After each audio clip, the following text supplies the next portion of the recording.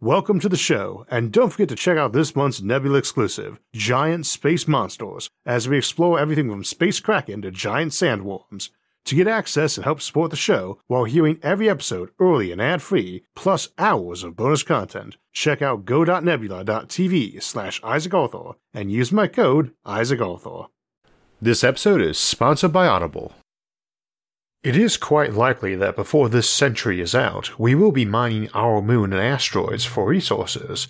It is almost beyond conception how much resources they contain, and yet, they are but tiny motes of dust compared to what the galaxy offers. So today we'll be continuing our look at Galactic Domination. We started a few weeks back in Eternal Empire, and I mentioned there that we wanted to look at possible motivations for trying to take over a galaxy. The big ones that tend to come up in discussion for any empire, be it earthly or galactic, are a desire for empire for its own sake, to be king of the world, a desire for resources, or desire for defense from hostiles, which might include preemptive attacks. Today we'll be discussing that desire for resources, why someone might want or need a whole galaxy's worth of them, and how they might go about doing that. We'll be drawing from discussions in science fiction along with what is right or wrong about the pictures they paint, but this is likely to be an issue we will encounter in real life as we head out to the stars, and maybe sooner than we might expect. And when I say we, I do mean you and me, because some of the associated technology is potentially near future, and while it's always hard to forecast how technology will develop, some of the more optimistic scenarios might allow us to be sending out interstellar probes within our lifetimes. This is also part of the reason for the choice of episode title. Strip mining is a term that has some pretty negative overtones these days compared to, say, resource utilization, but a big aspect of the topic for today is going to be whether life, intelligent or not, might be on some planet we decide to mine. Many of the options available to us early on for harvesting the galaxy would involve not knowing if the place was inhabited before sending harvesters out. And a pretty good case can be made that if you send an order out to harvest a planet without knowing if it's inhabited, you bear the guilt of ordering a planet with inhabitants to be exploited, even if it turns out the planet in question was a lifeless rock. This is a concept that comes up a lot in science fiction, where the aliens in the story have in some way harmed us, and the politicians and generals are all going for military action, while a brave and kind scientist says we misunderstood and no violence was intended. For example, in the Ender's Game series, the Buggers treat some captured humans rather badly because they didn't realize that humans were individual beings who were suffering immensely. That could indeed be the case, but I've seen this applied in storylines even when they are actively targeting ships and cities, and it brings up concepts like due diligence and a reasonable expectation to know. Larry Niven and Jerry Pournelle, in the classic novel The Molten God's Eye, point out that any given alien race sending out a probe has a duty to ensure that said probe has safeguards in place, in this case not to fire anti-meteor defenses at a ship. This duty is often best highlighted by looking at it from our perspective, not theirs, because the excuses seem a lot thinner that way. While we often warn folks of seeing things from a human perspective when thinking about alien psychology, it doesn't change whether or not firing on or mining an inhabited planet is right or wrong. Strip mining is the process in which one has a large and valuable deposit of something, most often coal, buried under a field of soil and rock, so you move a long strip of that rock and soil to get at the buried minerals, or materials. It's debatable if this is any worse or better, ecologically, than many other mining methods, but from a visual and public relations standpoint it tends to look awful and has become synonymous with exploitative processes. It is also a pretty ghastly concept on a stellar or galactic scale, the notion that an alien harvester might land, peel off our biosphere, and grab the resources below. Now there are a couple problems with this specific endeavor. First, it is true that Earth has an enormous mass and vast resources, roughly equaling every other rocky planet, moon, and asteroid in our solar system combined in terms of raw material, with Venus as a close second and making up the bulk of that remaining material. However, it is at the bottom of a gravity well. It is the nature of gravity that the more mineral wealth you have, in raw terms, the more expensive your shipping and transport bill is going to be for getting it. So planets like Earth are your last stop for easy minerals, except for gas giants, which have vastly more, and stars themselves, which have even more, and also supply the power needed for that harvesting. See our episode on star lifting. In the 2013 film Oblivion, starring Tom Cruise, Morgan Freeman, and Jaime Lannister, spoilers following, features an alien agency trying to strip Earth of its precious water for fusion fuel. This would be a pretty illogical plan given that water is one of the most abundant molecules in the universe, and on the fairly short list of things more abundant than it are molecular hydrogen and deuterium, the two things water might contain that you would be interested in using for fusion, with helium-3 as one other alternative. Water, hydrogen, deuterium, and helium-3 are all vastly more abundantly available in our gas giants, like Saturn, which is where incoming aliens first arrived in that movie, and there's no good reason they'd bypass it in favor of Earth. If you've mastered fusion power, mining fuel from gas giants is vastly easier, and therefore more economical. See our Outward Bound series episodes on colonizing the various gas giants for discussion of that, like colonizing Neptune.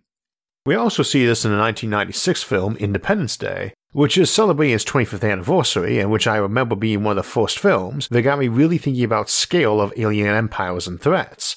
In there we meet a race of harvesters who take apart planets to fuel their massive mothership, nearly the size of a moon, but it's not clear why a ship even that big would need anything like a whole planet's raw materials to run on, nor that they had any interest in our biosphere, as is apparently the case with famous comic book planet eater Galactic, who apparently needs them for their life force. Taking apart an entire inhabited planet because you want some raw materials seems not just villainous but lazy, wasteful, and stupid. We'll examine both notions more this weekend in our Sci-Fi Sunday episode, Annoying Aliens. Anyway, Earth-like planets certainly have resources, but it's much easier to access those resources from comets, asteroids, moons, and lesser planets without atmospheres or such deep gravity wells. They also have far less of those resources than the gas giants or stars, which again can supply energy for their own disassembly. See our episode Disassembling the Solar System for discussion of how we do that, as well as why we might want to. Earth is not worthless, not by any means, but it ought to be on the bottom end of the list for extraction from an economic perspective, and Earth makes up less than 1% of the metal resources of this solar system, and an even smaller fraction of things like hydrogen and helium. Even if every Earth-mass planet in our galaxy had life, and you felt obliged to skip them all for that reason, you wouldn't be missing out on much, economically speaking. So a civilization has to be pretty ruthless to run mineral extraction on an inhabited world once they have interstellar travel, given that it is only a tiny sliver of available resources and comparatively inconvenient when you have a technology like fusion or starlifting. Of course, greed is a plausible enough motive for being ruthless, getting that planet after you've gotten all the low-hanging fruit, but that brings up the second problem with this endeavor, namely, a biosphere is a lot more valuable than all the stuff beneath it. A given biosphere is fairly unique, we can assume, and contains untold billions of species, and you could probably make a ton of money just selling exotic pets, aquariums, or botanical samples from one. That's before we consider exotic molecules created in ecosystems, some of which can be used to make medicine or for other chemistry. So you're not really scraping out the dirty life forms to get the cash buried below, you're scraping off the cash to get to the fairly mundane and plentiful stuff below. We mine Earth because it's the only place we can mine right now, and virtually everything we build is for use here, so there's no added transport cost due to the gravity well. The reason we talk about mining asteroids all the time is because it's so much easier once you've got a spaceship or trying to build stuff for use off Earth. We cannot assume aliens are ethical, obviously, especially if we're using our standards for ethics, but if they do value life, even alien life, that would only leave the concern that they might unintentionally mine an inhabited planet. That's a real possibility, one looked at in sci-fi occasionally, and maybe most memorably in the original Star Trek episode The Devil in the Dark, where they are mining a dead rock only to find out that it's inhabited by silicon-based life. This seems to raise the issue of not recognizing something as a life form, but let us put some caveats on that. First, while that is a great episode, it's got some plot holes. Second, it wasn't being silicon-based that made them unrecognizable as life, though that gets said a lot in discussing the episode, is that they had an extremely bizarre life cycle which caused them all to die off every 50,000 years, except one member who guarded their eggs. It's nice in fiction to have strange life forms, but the premise is not recognizing them as alive, and it involves missing it because the critical trait is something that is absurd from an evolutionary standpoint. It probably isn't a good example of how we should be looking for potential life in the real universe. So this is the key notion. It's probably pretty hard to miss life on a planet. No species capable of designing and using spaceships should be able to look at Earth and think, oh, this probably is all random geological formations when looking at trees, buildings, and people. The silicon lifeform, the Horta, in that Star Trek episode, are conveniently the only lifeform on a planet with no other ecology. They build nothing and then they mysteriously die off, leaving only eggs every so often. Every plausible model of evolution tells us that intelligence and complexity arise from ecological and evolutionary pressures, predator-prey cycles, and so on, so it's just not very plausible you'd have highly intelligent life as the only life, and which left no trace except its eggs and the tunnels it made while meandering through the planet. No other life, no buildings, no monuments or art. In a case like that, yes, you have an excuse for your explorers not knowing it's an inhabited planet, but again, it's an extreme stretch of plausibility. Of course, the alternatives are that you might be smart but your probes are not, you use stupid robots, or that you do see there's life there and you just don't care. We will get to the robots in a bit, but let's consider the indifference angle. Again, you might find value in life for strictly non-altruistic reasons, selling alien pets or building the place as a tourist trap, but you might not value that life, or once you have samples and studies, you might torch out the biosphere and get to those minerals. Your civilization, or hive mind, or monolithic planet brain, with Darwinian tendencies and xenocidal hobbies, might just not care there is life there. Indeed, it might care a lot in a very hostile way. But if your goal is exterminating all other life forms, you don't do it through strip mining the galaxy. Even if your reason for exterminating all life is to have a free and clear claim on all those resources, you do your exterminating well in advance of your harvesting. Might someone do this? Sure, killing folks off and taking their stuff is a pretty time-honored approach to existence. For my part, I do not view morality and right and wrong as being subjective and relative, just that we are often flawed in determining what they are, but a lot of folks do think it's relative and make a good case, and even if I'm right, that there are things that could be considered universally good or bad or evil, does not mean a given alien race holds that view. I cannot see anything explicitly preventing a civilization evolving and getting out into space that revolved around them hating all aliens. It would seem pretty likely that in most cases, the development of specialized economies and technology would tilt toward having some concepts for tolerance of differing views and natures, but it would be hard to build a case for it being impossible or even pretty improbable for an alien civilization to hit the galactic stage with the intent of clearing it of other actors. Of course, we are not just necessarily talking about actors in the context of intelligence. Same as you might have a civilization that was fine with alien life but not rival intelligent life, you could have ones that wouldn't lay a finger on a planet with intelligent life, but would cheerfully colonize or even disassemble a planet that only had very basic life forms on it. There are some pretty good reasons to think our galaxy is devoid of any complex life. See our Fermi Paradox Great Filter series for a discussion of that, and we may find that the most common life we find out in the galaxy is the most common type we find here, bacteria and other non-sentient organisms. It just might be the best most worlds have. It would be highly problematic and honestly probably unrealistic to quarantine a planet for billions of years, hoping the pond scum on its surface would develop complexity in art and science.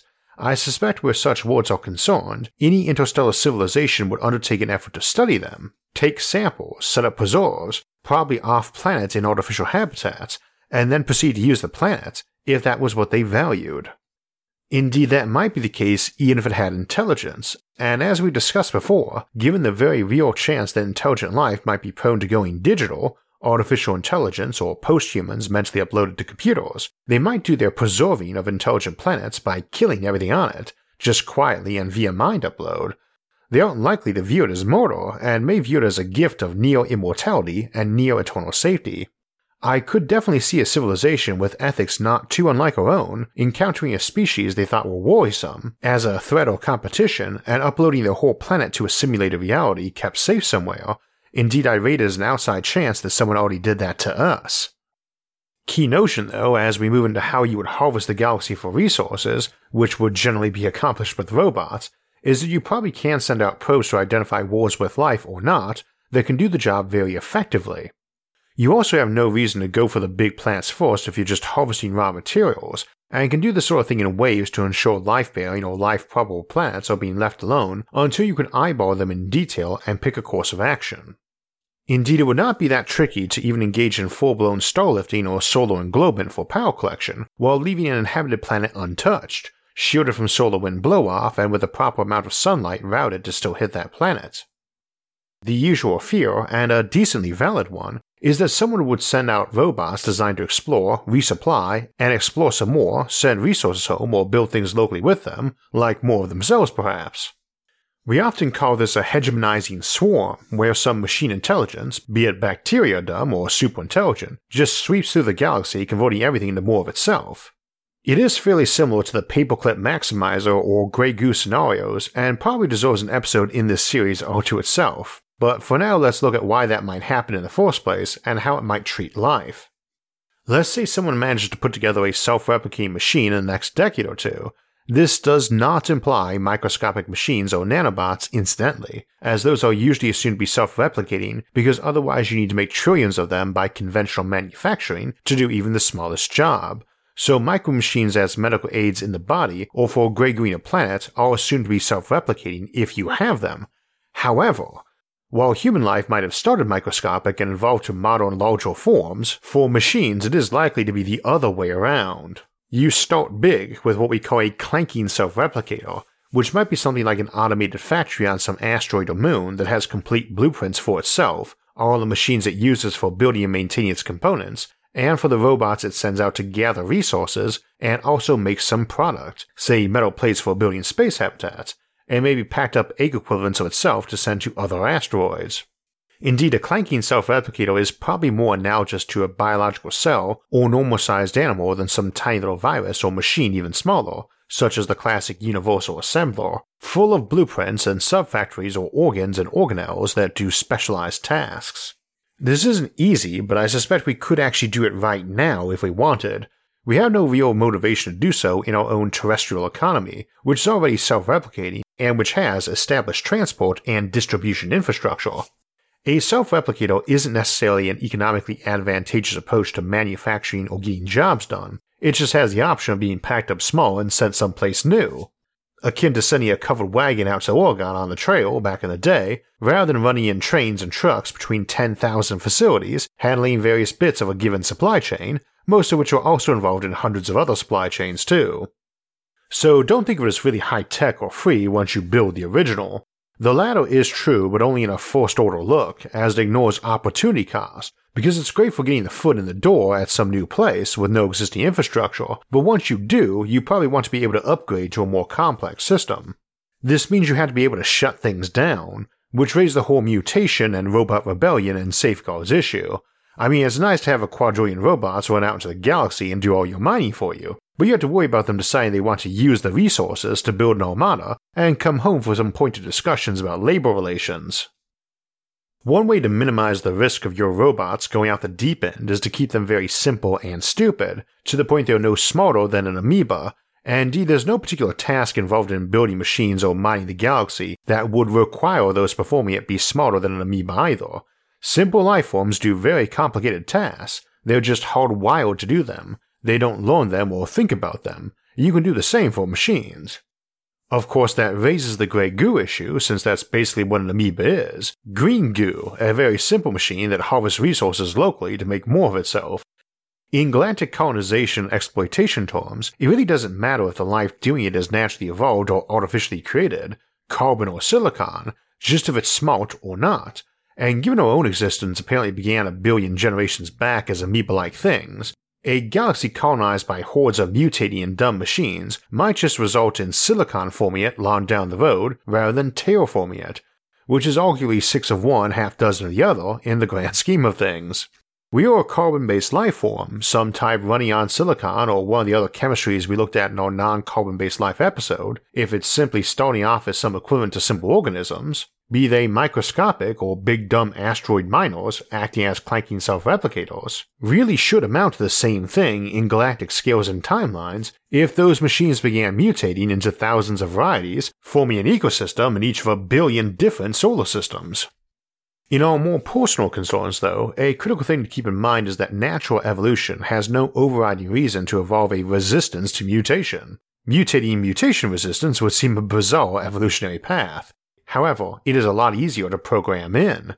We often talk about how amazing DNA and RNA are about copying themselves with minimal errors, but that's pretty relative and mostly in the context of folks playing telephone or transcribing things or photocopying them over and over from successive copies. We do actually have a ton of data integrity techniques, and there's plenty of ways to set up a self-replicating machine to be less likely than not to mutate even one time over the course of the entire history of the universe, and even if every gram of matter was turned into copies of itself. So if it is something we want to do, I think we would have the technology to launch that this century, even if it might take millions of years to percolate out to the galactic rim, and probably with something smart enough to notice obvious signs of life to not mine those systems, or at least those planets, yet still be no real risk of mutating into something we might regret. The issue though might be a rush, so whoever stakes a claim first on a place might enjoy an advantage in court decisions of ownership, and more importantly, might enjoy the advantage of having already built up a lot of infrastructure in that system when someone comes by to object, which might include a lot of guns. This is potentially the sort of environment where rush jobs at design and programming can happen, potentially with folks trying to cobble together their own personal spaceship and self-replicator to send off to any of a billion random stellar systems to stake a claim for themselves. And now we get to why we might want to do this in a bit of an organized and deliberate fashion. Last time we suggested you might want to establish an empire simply to ensure none of your colonies were a threat to you and each other. They might through malice or negligence end up breeding or brewing up some galaxy-ready fleets and technologies on some isolated system they inhabit far from watchful eyes. So you might want to harvest all those resources or get the process underway just to make sure they aren't lying around for others to grab and misuse. One upside though is that spaceships have to slow down to mine or colonize something, whereas a missile does not.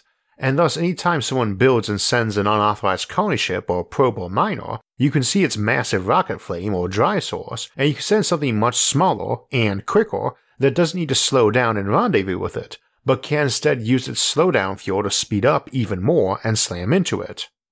So we also don't want to assume folks could be sending things out without anyone being able to stop them. However, the capability in physical terms doesn't mean they will, and I would have a hard time seeing any nations or international treaties agreeing to shoot down a ship that tried to leave the solar system without permission. Nobody is going to be up for a suicide pact, where some agency just gets to take whole asteroids apart in our system to manufacture 1 trillion robotic seed ships to claim every star in the galaxy for themselves. However, that's a lot different than trying to make laws that involve chasing down and shooting a starship. One is naked provocation, the other is a public relations disaster. But a ship sent by some seemingly benevolent and minor group to one star system could always get there, spawn copies, and proceed to launch those 1 trillion seed ships from Alpha Centauri or Delta Pavonis instead. Now, we are phrasing this throughout the episode as a fairly unfriendly or unethical process. The title itself is pretty prejudicial, talking of galactic domination and strip mining, but what is likely to be the process in our own galaxy, and is this likely to happen? Yes, we are probably going to strip mine our galaxy, at least in terms of stripping down for resources. Indeed, I would argue it is nearly inevitable that any species capable of practical interstellar travel will do this, given long enough, and likely very quickly on galactic timelines. We've got the obvious scenario, eventual classic galactic colonization, where folks settle where they can and grow new families and communities and empires. This usually assumes they eventually start doing mineral extraction for large artificial habitats, like O'Neill cylinders, until the whole star system is transformed to what we call a Dyson swarm, some collection of artificial worlds and industries and power collectors englobing the entire star to make use of all of its energy. Known as a Kardashev 2 civilization, this comes in a lot of forms and varieties we discussed in other episodes. The next step, Kardashev 3, is when this happens on a galaxy-wide scale, to every star. There are alternative scenarios and some interesting varieties, with one being that we won't grow up and spread wide across the galaxy but instead stay home and miniaturize.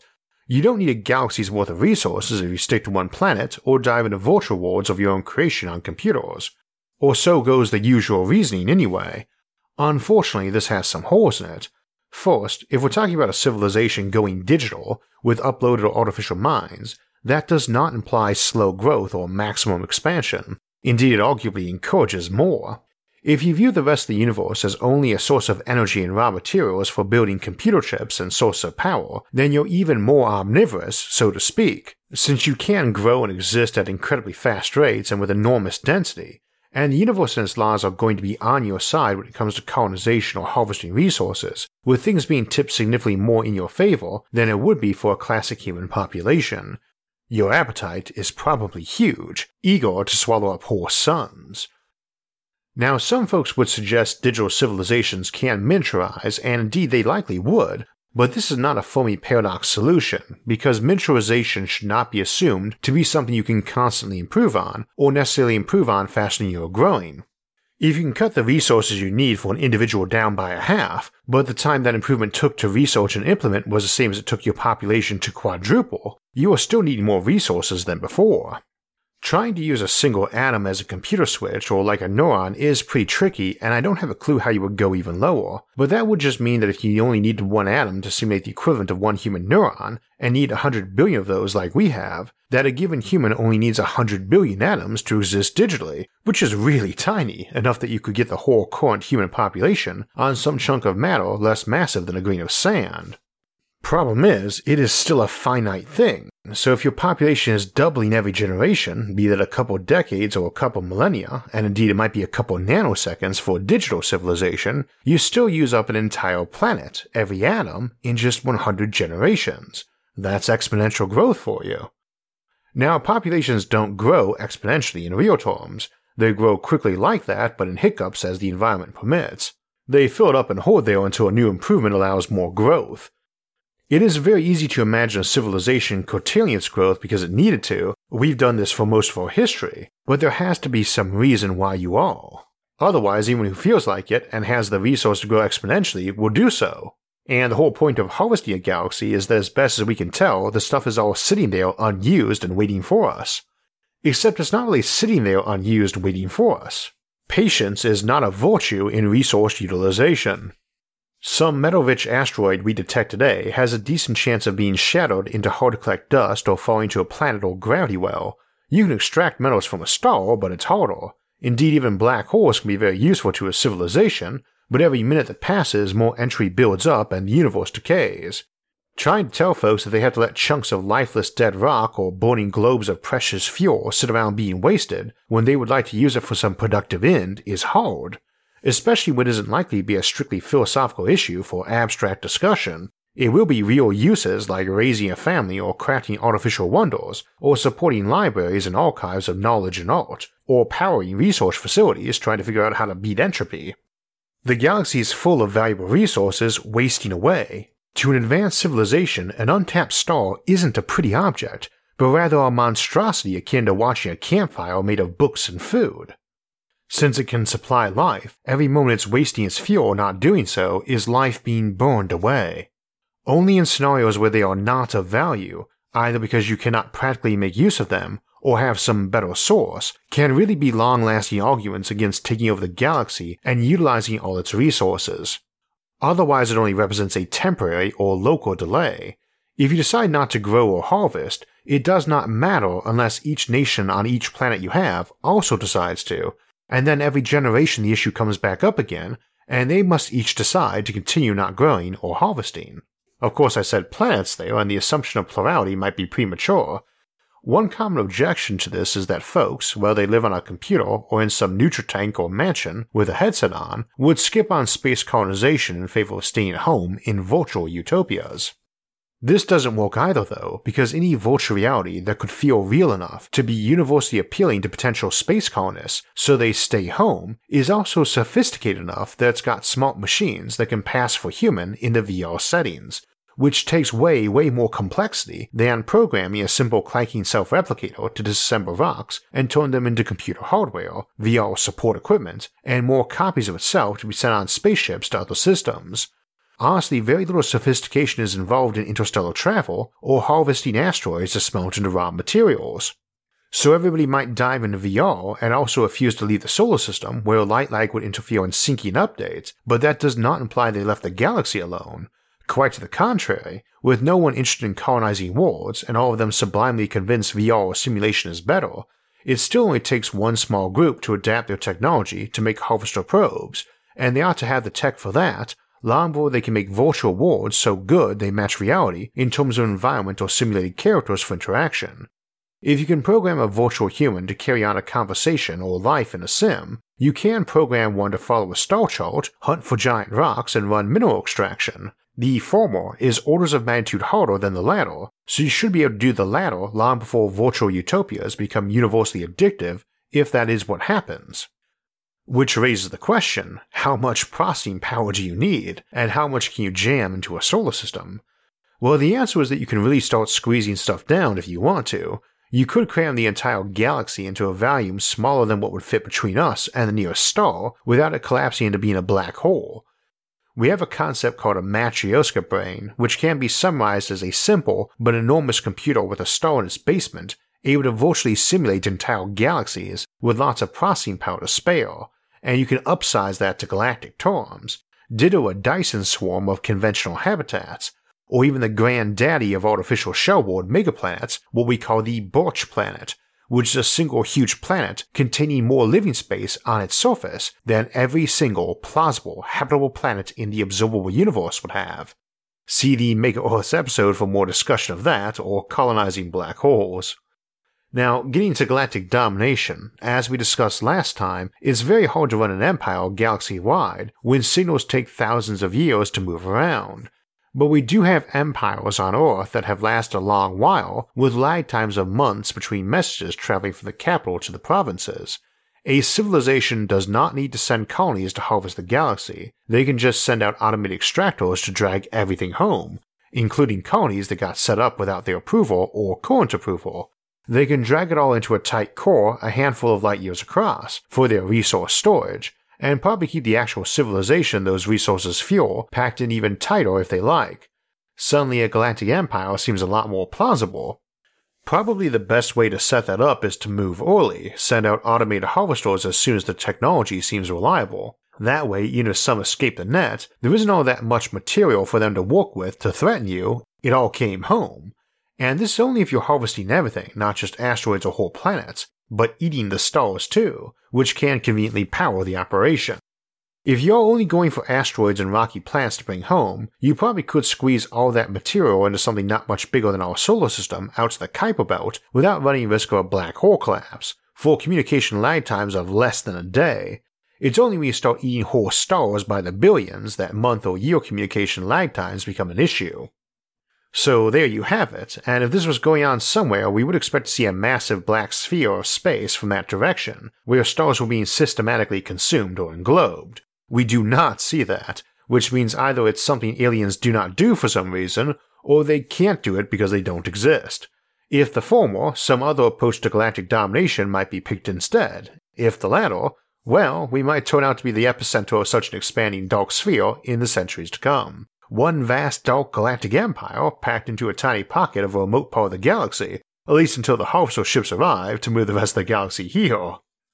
One aspect of resource exploitation around the galaxy, or other galactic construction programs, is that presumably, occasionally, you have to be engaging in projects that the local population might find less than welcome, like a hyperspace bypass, but someone has to let them know, and we see an example of that in the opening of Greg Bear's Nebula award-winning novel, The Forge of God, which opens with humanity receiving an alien signal saying, "I'm sorry, but there is bad news." The Forge of God, and its sequel, The Anvil of the Stars, gives us a unique look at conquering the galaxy with self-replicating machines, one of the first detailed looks at it in sci-fi, and about justice and morality in colonization, extermination, and retribution. And I'm glad to name it our July 2021 SFIA Audible Audiobook of the Month. Greg Bear is one of science fiction's best and most active authors, with dozens of wonderful titles to his credit, and you can find them all over on Audible. Audible has the largest collection of audiobooks out there. Indeed, it's so large you can hit the play button and still be listening to new titles a few centuries from now. And as an Audible member, you will get 1 credit every month good for any title in their entire premium selection. That means the latest bestseller, the buzziest new release, the hottest celebrity memoir, or that bucket list title you've been meaning to pick up. Those titles are yours to keep forever in your Audible library. You will also get full access to their popular Plus catalog. It's filled with thousands and thousands of audiobooks, original entertainment, guided fitness and meditation, sleep tracks for better rest, and podcasts, including ad-free versions of your favorite shows and exclusive series. All are included with your membership so you can download and stream all you want, no credits needed. And you can seamlessly listen to all of those on any device, picking up where you left off. And as always, new members can try Audible for 30 days for free. Just visit audible.com/Isaac or text Isaac to 500-500. So we will be continuing our Galactic Domination series with the Galactic Laboratory at the end of this month, Thursday, July 29th. But before that, we also have our mid-month Sci-Fi Sunday episode, Annoying Aliens, this weekend on July 11th. Then next week we will be discussing whether we should go to Mars now or return to the moon and establish a base there first. Then in 2 weeks we will jump into the distant future, or maybe the not-too-distant future, to look at the end of Earth.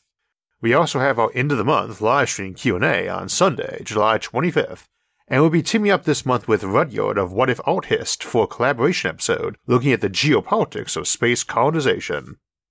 If you want to know us when those and other episodes come out, make sure to subscribe to the channel, and if you'd like to help support future episodes, you can donate to us on Patreon or on our website, isaacarthur.net, which I'll link in the episode description below, along with all of our various social media forums, where you can get updates and chat with others about the concepts in the episodes and many other futuristic ideas. You can also follow us on iTunes, SoundCloud, or Spotify to get our audio-only versions of the show. Until next time, thanks for watching, and have a great week.